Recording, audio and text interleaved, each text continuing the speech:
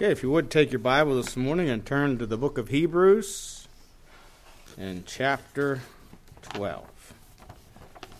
Hebrews chapter 12.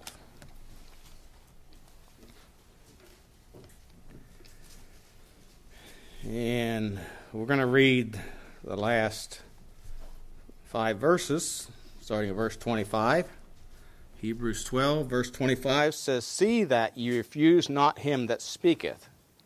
For if they escape not who refused him that spake on earth, much more shall not we escape if we turn away from him that speaketh from heaven.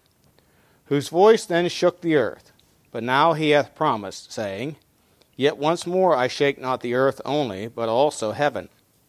And this word, yet once more, signifieth the removing of those things that are shaken, as of things that are made, that those things which cannot be shaken may remain. Wherefore, we receiving a kingdom which cannot be moved, let us have grace, whereby we may serve God acceptably with reverence and godly fear. For our God is a consuming fire." Let's pray. Heavenly Father, we do thank you again for the privilege and opportunity we have to open your precious word. We thank you that we have it inspired and preserved for us, and that we can study to show ourselves approved unto God, a workman that needeth not to be ashamed, rightly dividing the word of truth. So pray that you help us to rightly divide thy truth this morning, to make application to our own lives for our good and for thy glory. We do pray. In Jesus' name, amen. The Bible says in several places, for example, in Joshua 24 and verse 14, Joshua challenged the children of Israel to serve the Lord in sincerity and truth. Sincerity and truth. When Jesus was speaking to the Samaritan woman in John chapter 4, he said that worship him, speaking of worshiping God, it's a must, worship him in spirit and truth. Your Brother Oil mentioned in the Sunday school class this morning that Jeroboam was a religious man. He was a spiritual man. Now, you can understand that word spiritual in 2 ways. In other words, he was deeply religious, or sometimes we use the word spiritual to mean that somebody is close to God. Well, he was religious, but he was not close to God. He was sincere, but he was not walking in the truth. He was not walking in the truth. Proverbs tells us 2 times, Proverbs 14:12, 16:25, there is a way that seemeth right unto a man, but the end thereof are the ways of death. And as we consider this passage here in Hebrews chapter 12, God again, through his word, is warning these Hebrews, this is written to the Hebrews, probably the church at Jerusalem, that of their need to give heed to the Word of God. And, when we think about the Word of God, we're not just talking about the written Word, but really the Word of God encompasses the Lord Jesus Christ. He is the Word, but to give heed to Him. And of course, the danger there was of them going back into the Old Testament and following after the law of Moses and so on and so forth, and not receiving the Lord Jesus Christ as the fulfillment of all those things. And so he says there's an acceptable way, there is an acceptable way to serve God.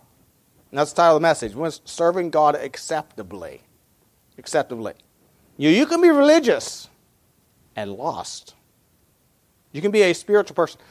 Several years ago, this has probably been 10, 12 years ago now, my wife and I were out visiting one evening down in just south of 540. And we knocked on this door, and this lady came to the door, and we began a conversation. She said, I'm very religious. Very religious, And she was. But she was very lost. She was very lost. Her religion or her worship or her spirituality was not acceptable to God. So as we consider this morning, I want to notice several things, 3 things and some subpoints. First of all, the warning against refusing to heed the word of God. Verse 25 and 26 says, "See that refuse not him that speaketh. For if they escape not who refused him that spake on earth, much more shall not we escape if we turn away from him that speaketh from heaven, whose voice then shook the earth, but now he hath promised, saying, Yet once more I shake not the earth only, but also heaven. The word refuse means to decline, to shun, to avoid. And he says, see that you refuse not. In other words, don't decline, don't shun or avoid. It's used in Acts 25:11, where Paul says this, if I be an offender or have committed anything worthy of death, I refuse. In other words, I'm not avoiding to die. But if there be none of these things whereof they accuse me, no man may deliver me unto them, I appeal unto Caesar. You see, Paul is saying here, look, if I've committed a crime worthy of death, then justly so, I need to be put to death. But if I have not, which he did not, he was saying, I would not oppose death. I would not refuse it if I deserved it. If I committed a crime worthy of it, I refuse not to die. And so we're not to refuse, we're not to avoid, we're not to shy away from the truth of the Word of God. And he gives an example here of warning from Old Testament Israel in verse 25. It says, they escape not who refused him that spake on earth, much more shall not we escape if we turn away him that speaketh from heaven. In the Old Testament, the voice they heard was on earth. It was on Mount Sinai. And yet they were accountable for what they heard. There was no escaping the judgment of God that was announced there that day. God judged them for the disobedience to and disregard for his word that they heard on earth. In fact, in Hebrews chapter 10, it speaks about this and gives an illustration. And it's a reference, I believe, to a man picking up sticks. But in Hebrews 10, verse 26 to 28 says, For if we sin willfully, in other words, knowingly, on purpose, I don't care what God says, refusing to obey his word, I'm going to do it anyway.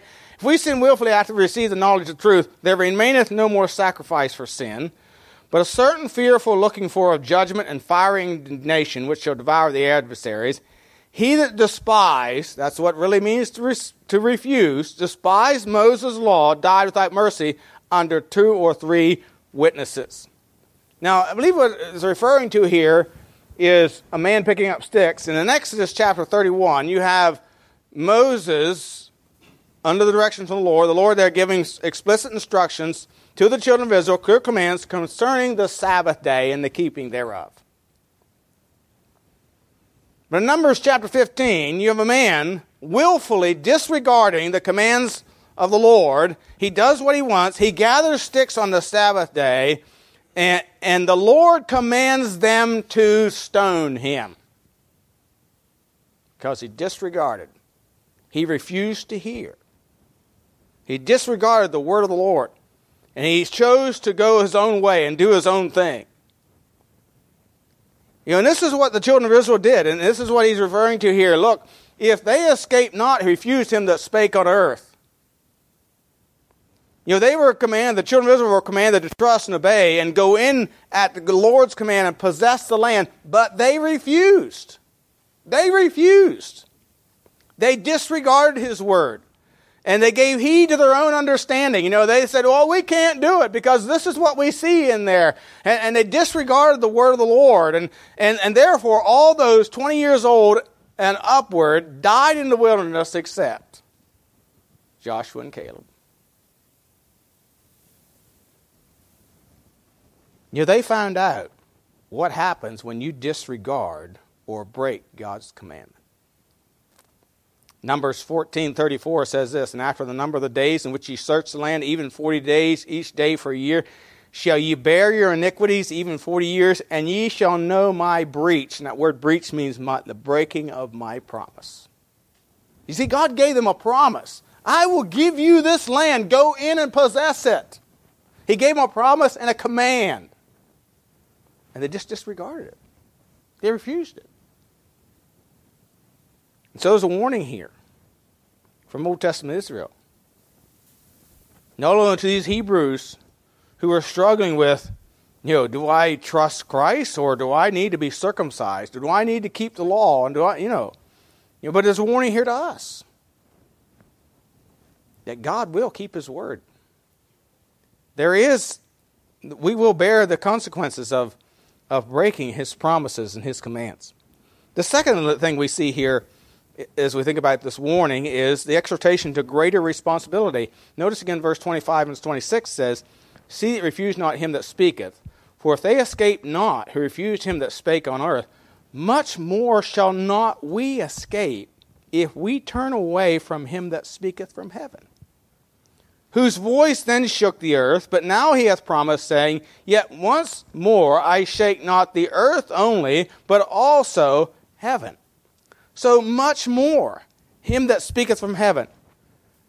This voice, the one who spoke from heaven, is going to shake the heaven also, not just the earth. The children of Israel heard God's voice on earth. He spake to them on earth. But we have been given his word from heaven. From heaven. Matthew 24:29 says, "Immediately after the tribulation of those days shall the sun be darkened, the moon shall not give her light, the stars shall fall from heaven, the powers of heaven shall be shaken." And who is it will shake the heavens and the earth? Well, go over to Revelation chapter 5. Now I'm going somewhere, so follow my trail here. Revelation chapter 5. We identify the one who speaks from heaven and who will shake heaven and earth. In Revelation 5, in verse 1 it says, "And I saw on the right hand of him that sat on the throne a book written, and on the backside sealed with 7 seals. And I saw a strong angel proclaiming with a loud voice, Who is worthy to open the book and to loose the seals thereof? No man in heaven nor in earth, neither under the earth, was able to open the book, neither to look thereon. And I wept much, because no man was found worthy to open to read the book, neither look thereon. And one of the elders saith unto me, Weep not. Behold, the Lion of the tribe of Judah, the root of David, hath prevailed to open the book, to loose the 7 seals. And I beheld, and lo, in the midst of the throne and of the 4 beasts, in the midst of the elders stood a lamb, as it had been slain, having 7 heads, 7 horns, and 7 eyes, which are the 7 spirits of God sent forth into all the earth. And he came and took the book out of the right hand of him that sat upon the throne." Now go to chapter 6, verse 1. "And when I saw the Lamb," this is the Lamb that took the book, the Lion of the tribe of Judah, of course that's Jesus Christ, he opened one of the seals, and I heard as it were the voice of thunder, one of the 4 beasts saying, Come and see. Now drop down to verse 12. "And I beheld when he had opened the 6th seal," this is the Lamb, "and lo, there was a great earthquake, and the sun was black as sackcloth of hair. The moon became as blood. The stars of heaven fell unto the earth, even as a fig tree casteth her untimely figs when she is shaken of the mighty wind. And the heaven departed as a scroll when it was rolled together, and every mountain and island were moved out of their places. And the kings of the earth, and the great men, and the rich men, and the chief captains, and the mighty men, and every bondman, and every free man, hid themselves in the dens and in the rocks and the mountains, and said to the mountains and rocks, Fall on us, hide us from the face of him that sitteth on the throne, and from the wrath of the Lamb, for the great day of his wrath is come, and who shall be able to stand?" You see, this is the one who's going to shake heaven and earth. It's Jesus Christ.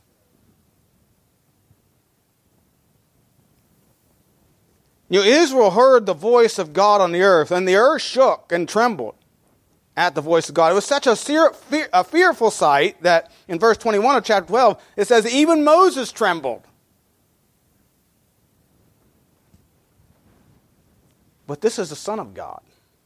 This is the God-man that has come down and lived among men and gave us a complete written revelation of himself and his plan for the ages. Look at Hebrews chapter 1 and verse 1. Hebrews 1 verse 1, where it says, God, who at sundry times, that means it's just different times, and at divers manners spake in time past unto the fathers by the prophets. So he spoke in different ways. He spoke through Moses, he spoke through the prophets, through direct relation. But it says, hath in these last days, in other words, the days in which we're living, spoken unto us by his Son, whom he hath appointed heir of all things, by whom also he made the worlds, who being the brightness of his glory, the express image of his person, and upholding all things by the word of his power, when he had by himself purged our sins, sat down at the right hand of the majesty on high. See, God spoke in times past by the prophets and Moses and so on and so forth, but now he's spoken unto us directly by his Son. By his Son. You see, this is something no one else in prior ages had been given. A direct revelation from the Son of God himself. The one who made the worlds. The one who made the worlds. That is why so much more shall not we escape. In other words, we need to listen. We need to take good look. We need to give heed. God dwelt among us. We beheld his glory. We have witness of his mighty works in his word, the miracles that he did, proving he was the Son of God, whom he claimed to be. How much more responsible are we? We have everything we need to know about life and godliness. 2 Peter chapter 1 tells us. Through the knowledge of him that hath called us to glory and virtue, how to live to please God. It's all in the Word of God. We have complete revelation. They didn't have that when Paul was living, or when Peter was living, and when Moses was living. They had parts of the Bible. Parts of the Word of God. Parts of the revelation that God was going to make known to man. They had parts of it. We have it all. We have it all.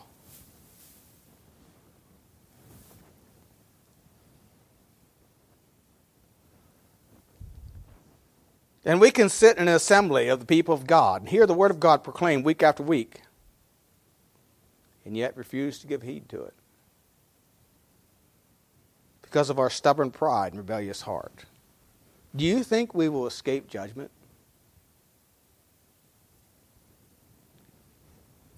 In fact, in Hebrews chapter 2, he warns them in several places. These people that he's speaking to here, probably many of them had witnessed Jesus Christ himself, God-man, walking and teaching in Jerusalem during his earthly ministry.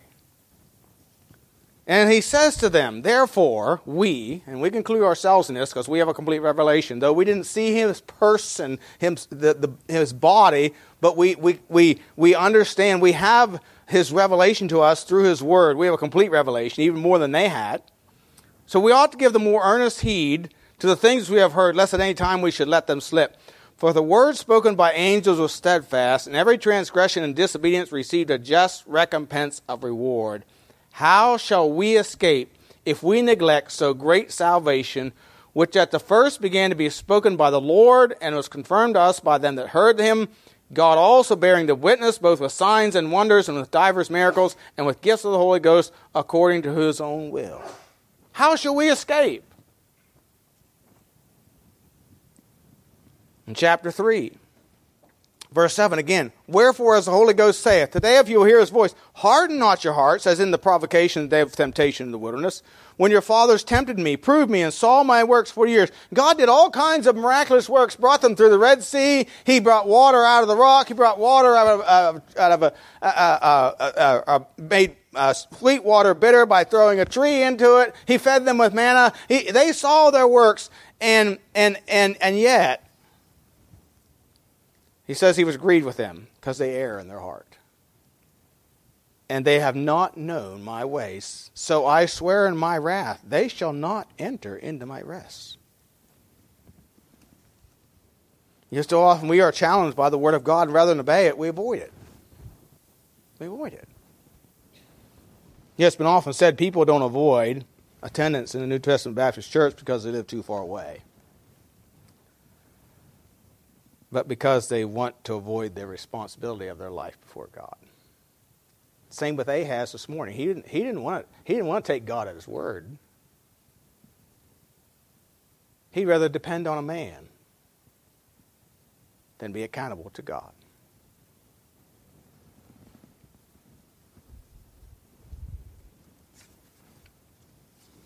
Oh, we need to give the more earnest heed. We need to be careful what we allow to take precedence over the preaching of the word of the living God.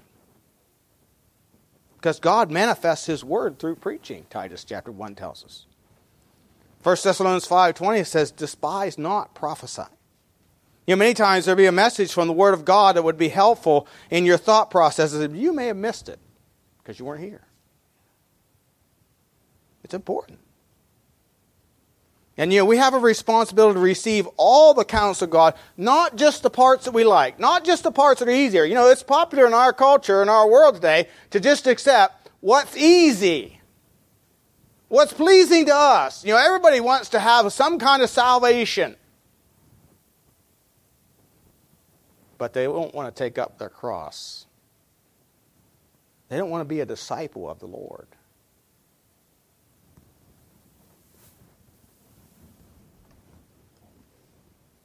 So they want the things that are easier or more acceptable in society. Biblical standards of holiness are not easy or popular even in churches today. But you know what? They're still biblical. God hasn't changed. Men have. Men have. And so we are much more. We're encouraged of the great responsibility we have because we've been given a complete revelation. We have it better. We can have more knowledge of God than any of the time periods before us because we have a complete revelation of God and His Word. Second thing we ought to see is we are encouraged to build on that which remains. And I want to notice two things here.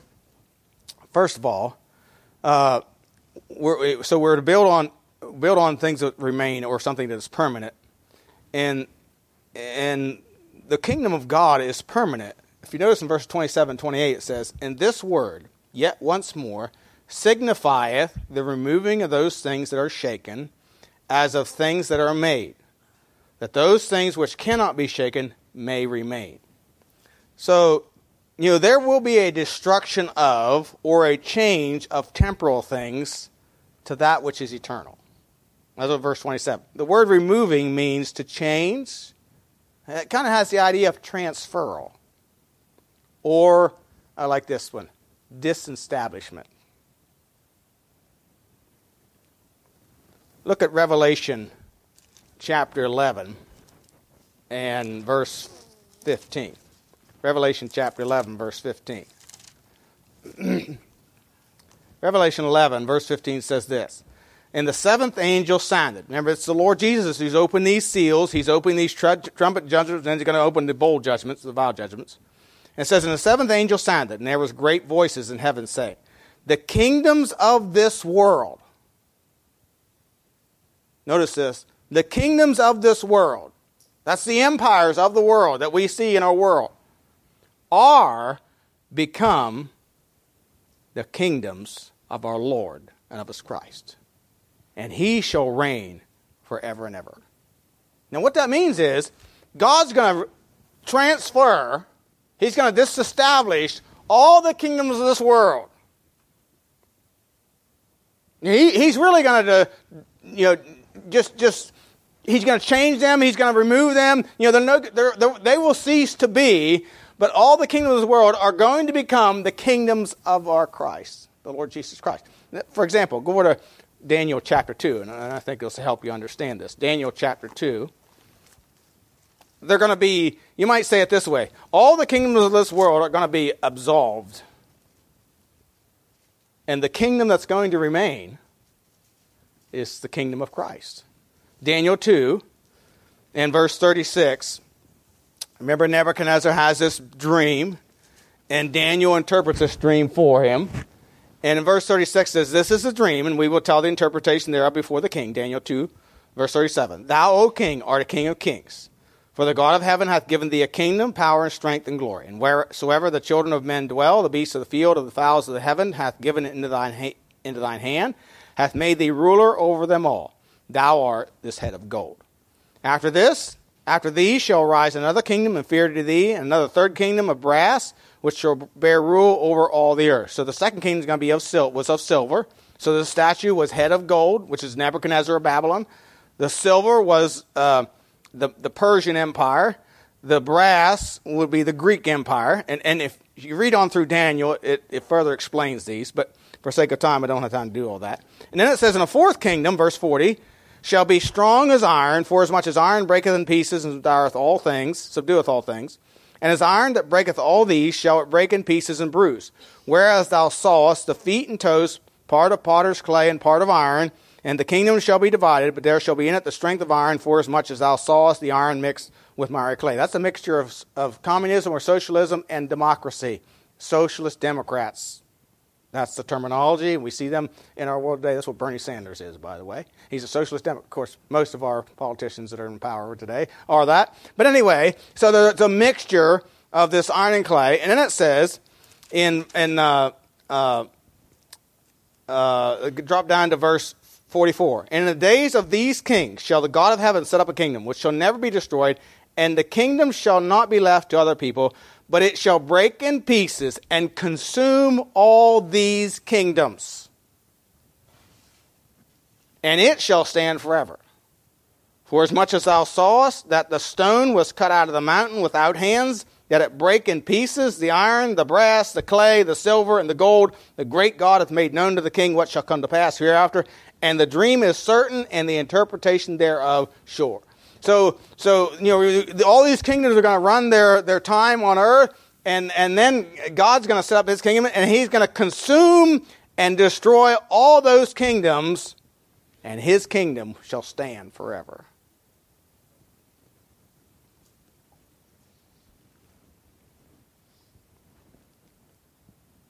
Look at chapter 7. And I want you to notice the wording here. Chapter 7 and verse 11.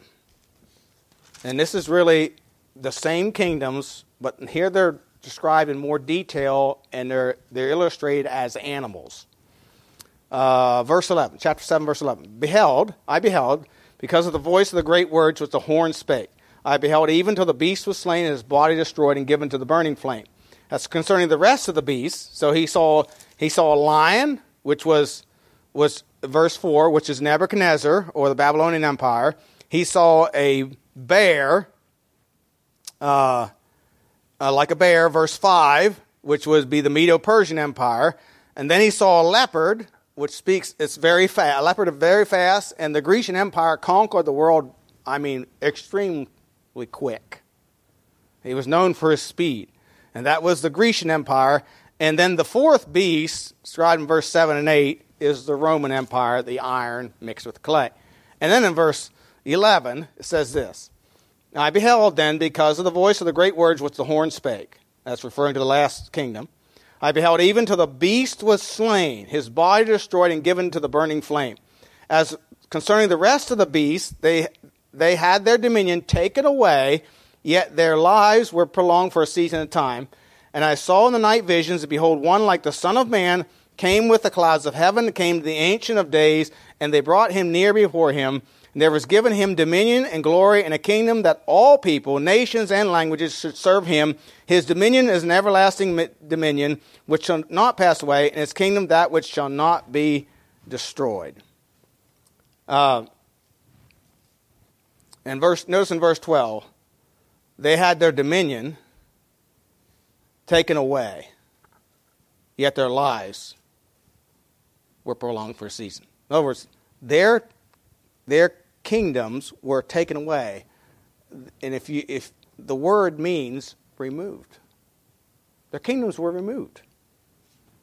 In Hebrews 12:27 says that there will be a removing.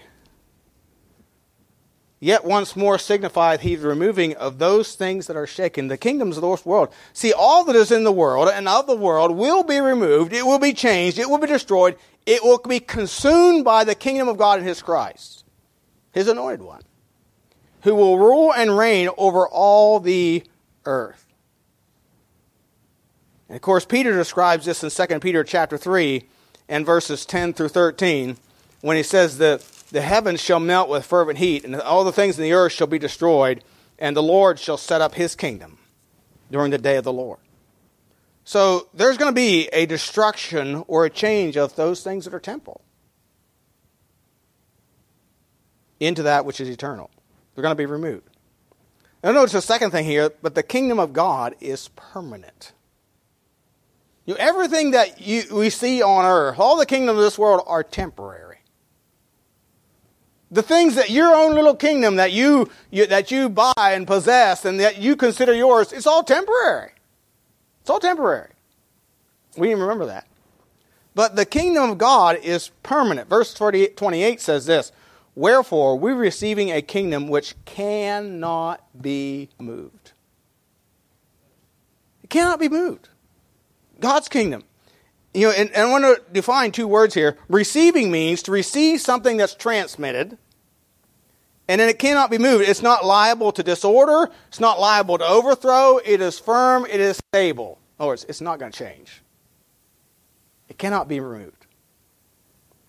And of course, Colossians, John 1:12 says, but as many as received him, to them gave he power to become the sons of God.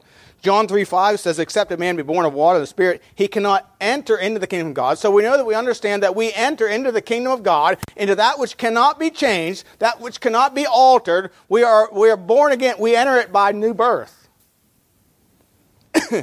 Colossians 1:12 says, giving thanks unto the Father which hath made us meet to be partakers of the inheritance of the saints in light, who hath delivered us from the power of darkness, has translated us into the kingdom of his dear Son,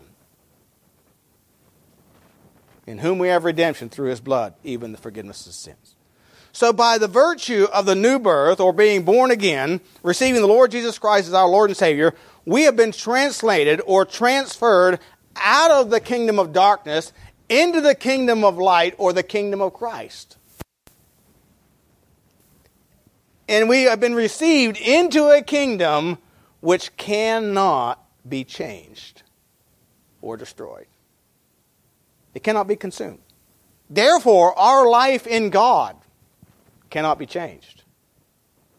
It cannot be changed. This is eternal security. We're secure in him. And furthermore, our works done in faithfulness to God cannot be taken away. It can't be taken away from us. But they will be rewarded. You see, the kingdom of God and everything concerning the kingdom of God cannot be shaken. Notice again verse 27. And this word, yet once more, signifieth the removing of those things that are shaken, as of things that are made. We human beings have built empires in this world. There are things that we have made, and they're all going to be shaken. They're all going to be destroyed. They're all going to be consumed. I think I have I like my house. I think I have a pretty nice house. I've worked to, remodel it and make it like I want it. But one day it's going to be consumed. It's temporal. It's temporal. And so everything that's been made is going to be shaken. But those things that cannot be shaken may remain.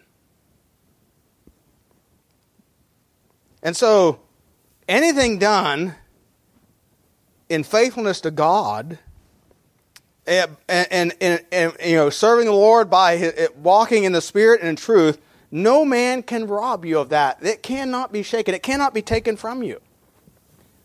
Brother Mitchell preached from 1 Corinthians 15:38, where it says, therefore, my beloved brethren, be ye steadfast, unmovable, always abounding in the work of the Lord, for as much as you know that your labor is not in vain in the Lord. It cannot be taken away from you. And it's not about how much you show, but how faithful you are in your labor.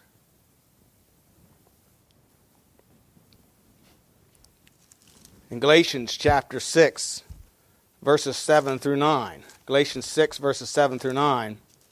The Bible says this, be not deceived, God is not mocked. Whatsoever man soweth, that shall he also reap. He that soweth to the flesh shall the flesh reap corruption. It's going to be removed. It's going to pass away. But he that soweth to the Spirit shall of the Spirit reap life everlasting. And let us not be weary in well-doing, for in due season we shall reap if we faint not.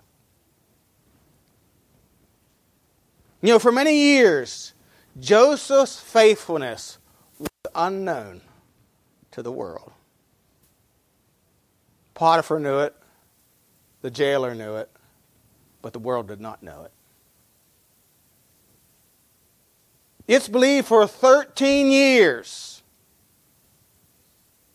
Joseph lived in obscurity. Nobody really knew him. And nobody knew how he served God faithfully and how God favored him. Until one day, Pharaoh has a dream. And the butler says, you need to go send for this guy I met in prison, Joseph. And God reveals to all the world Joseph's faithfulness to him. You know, your faithfulness may not be known by the world. It may not be known. But when the Lord Jesus Christ comes to set up his kingdom, the world will know. The world will know those who have been faithful and laboring in his kingdom.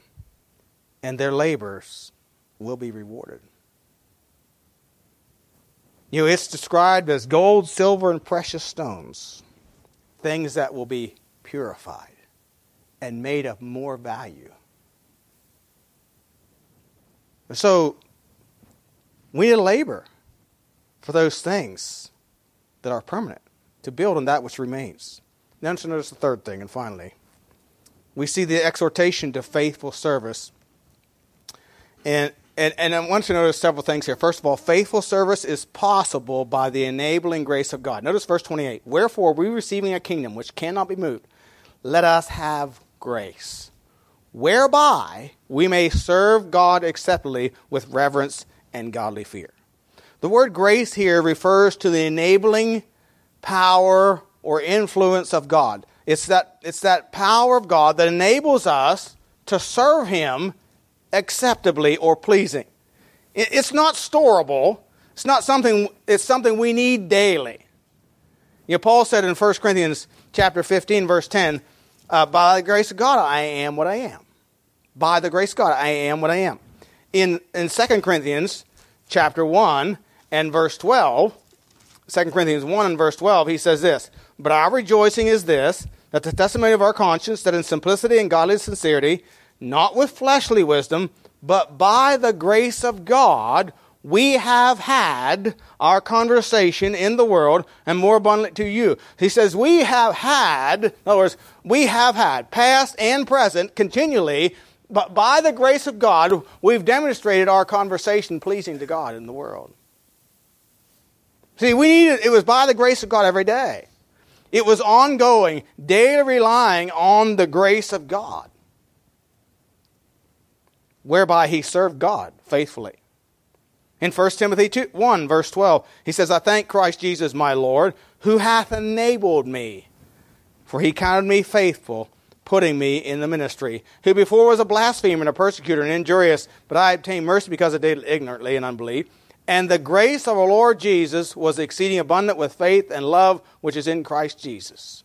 See, the grace of God so worked in his life through his yielded spirit that the love for the Lord became the constraining drive or the compelling force of his life.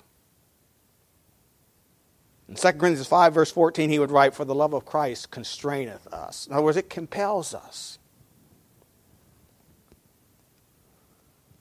That was the constraining force. And so God so worked his life.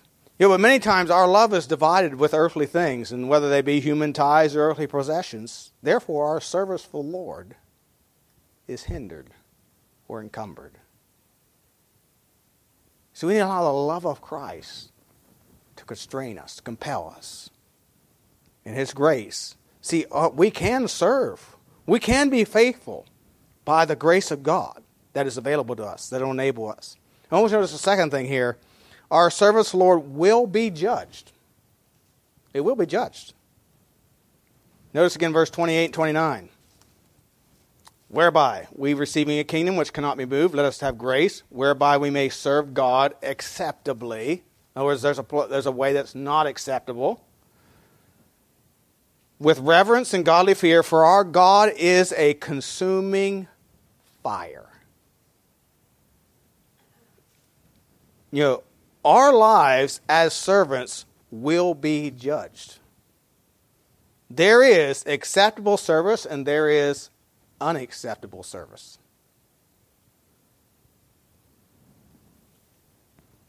You know, Jeroboam's service was not acceptable. Abel's service was acceptable. Cain's was not. What makes the difference? One brought what God requested. The other brought what he thought was right. See, it's not... You can serve the Lord. You can be as sincere as you want to be and be not accepted. You can be very zealous. Many people in the world are very zealous about their religion, but they are not serving God acceptably. Why? Because it's not in truth. See, we must worship God in spirit and in truth. Joshua said we must serve Him in sincerity and in truth.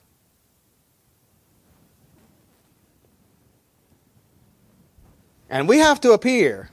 You know, 2 Corinthians 5:10 says we must all appear before the judgment seat of Christ, that every man may receive the things done in his body according to that he hath done, whether it be good or bad. And that word bad there is defined as wrong or wicked. Now, I am not referring to unsaved people. Paul's not referring to unsaved people when he penned this to the church of Corinth.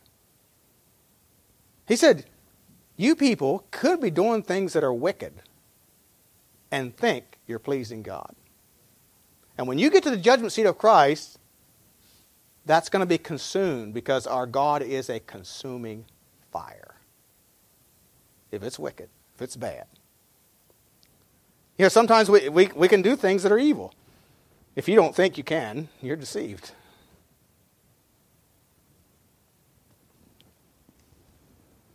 In Deuteronomy chapter 4, verses 23 and 24, the Bible says, take heed unto yourselves, lest you forget the covenant of the Lord your God, which he made with you, and make you a graven image, or the likeness of anything which the Lord thy God hath forbidden thee. For the Lord our God is a consuming fire, even a jealous God. You know, when you put anything between you and your faithfulness to God, you have erected an idol in your life. And the Lord will consume it. He will burn it up because it's all worthless. It's evil works of our life.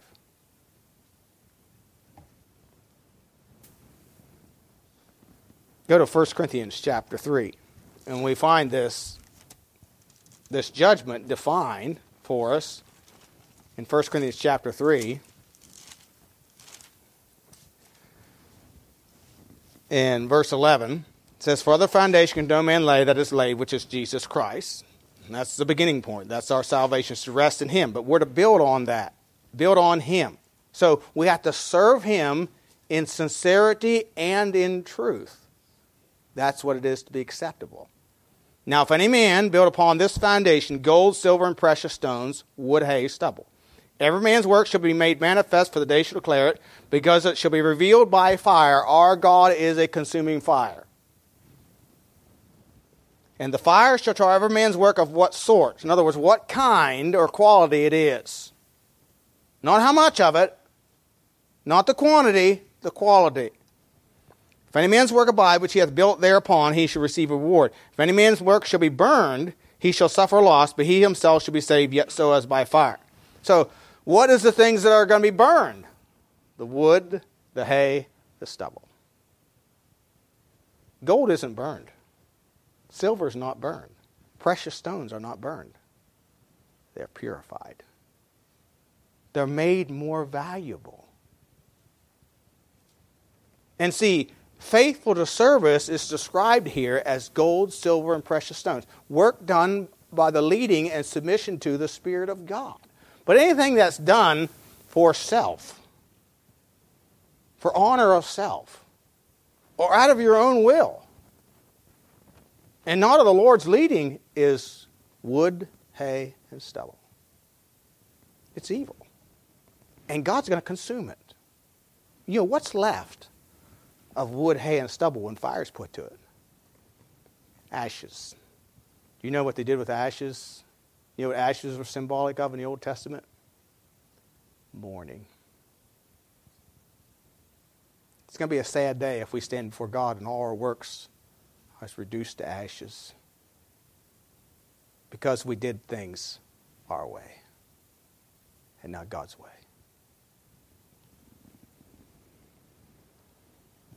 Ananias and Sapphira thought they were doing something great. But see, it became about them and their glory. Why did they not say it was part of the sale? Why? I don't think it was wrong they kept back part of the price. Nowhere in the Bible does it tell us that we have to, if we have a property, that we need to sell it and give all that we sold it for to God or the Lord's church, even though Barnabas did. But nowhere in the Bible does it command that. What it commands is to bring tithes and offerings. They could have brought a tithe. But see, they said it was all. What were they seeking? Self-glory. And that is something God will not share with anyone. And because of that, God consumed them. God destroyed them. If you notice, read on here in 1 Corinthians 3. If any man's work, verse 15, shall be burned, he shall suffer loss, but he himself shall be saved, yet so as by fire. Know ye not that ye are the temple of God, that the Spirit of God dwelleth in you? If any man defile the temple of God, him shall God destroy, for the temple of God is holy, which temple you are. Let no man deceive himself. If any man among you seemeth to be wise in this world, let him become a fool, that he may be wise. For the wisdom of this world is foolishness with God. For it is written, he taketh the wise in their own craftiness. And again, the Lord knoweth the thoughts of the wise, that they are vain. Therefore, let no man glory in men. And here's the problem with Ananias and Sapphira. They were seeking the glory for themselves. And God said, I will not share my glory. And he struck them dead. You see, their work, their good work, they thought their good work became wood, hay, and stubble. Because it wasn't for the glory of God. It wasn't for the glory of God. They wanted everyone to think highly of them. And so their works were consumed because they defiled the temple or the church, the place of God's presence, where he was to be glorified. Unto him be glory in the church. And then notice finally, God will destroy the wicked in eternal fire. Verse 28 or verse 29 of our text says, for our God is a consuming fire.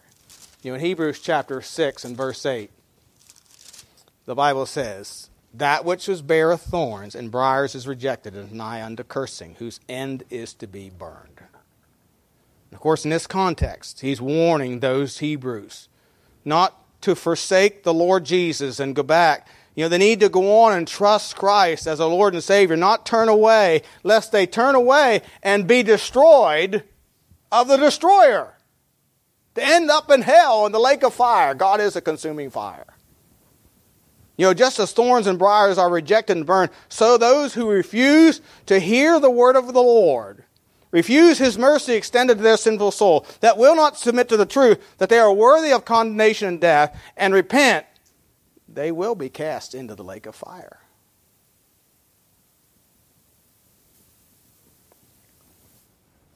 And so the exhortation, refuse not him that speaketh better things than that of Abel. Refuse not him that is greater than Solomon. Refuse not him that is better than Moses. Refuse not him that is better than Aaron. Refuse not the Son of God who loved you and died for you. For he is a consuming fire. Peter makes a statement in one of his epistles.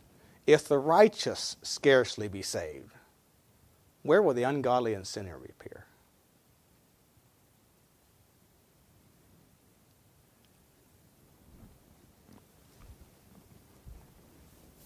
If we refuse him, he will be the judge that sentences us.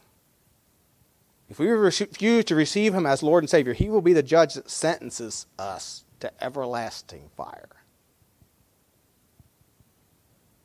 And so, he says, refuse not him that speaketh from heaven.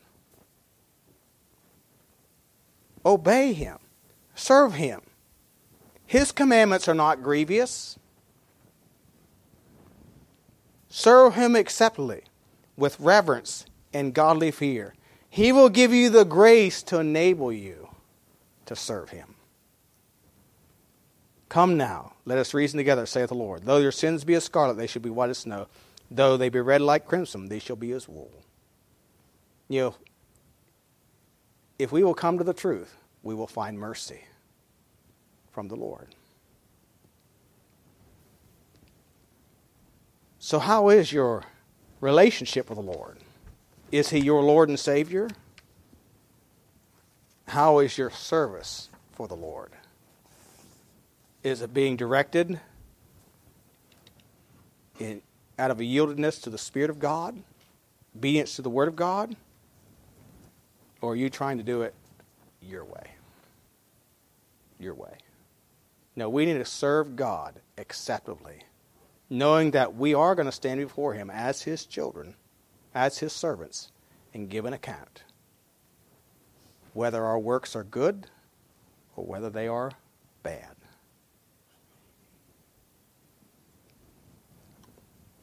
Let's pray.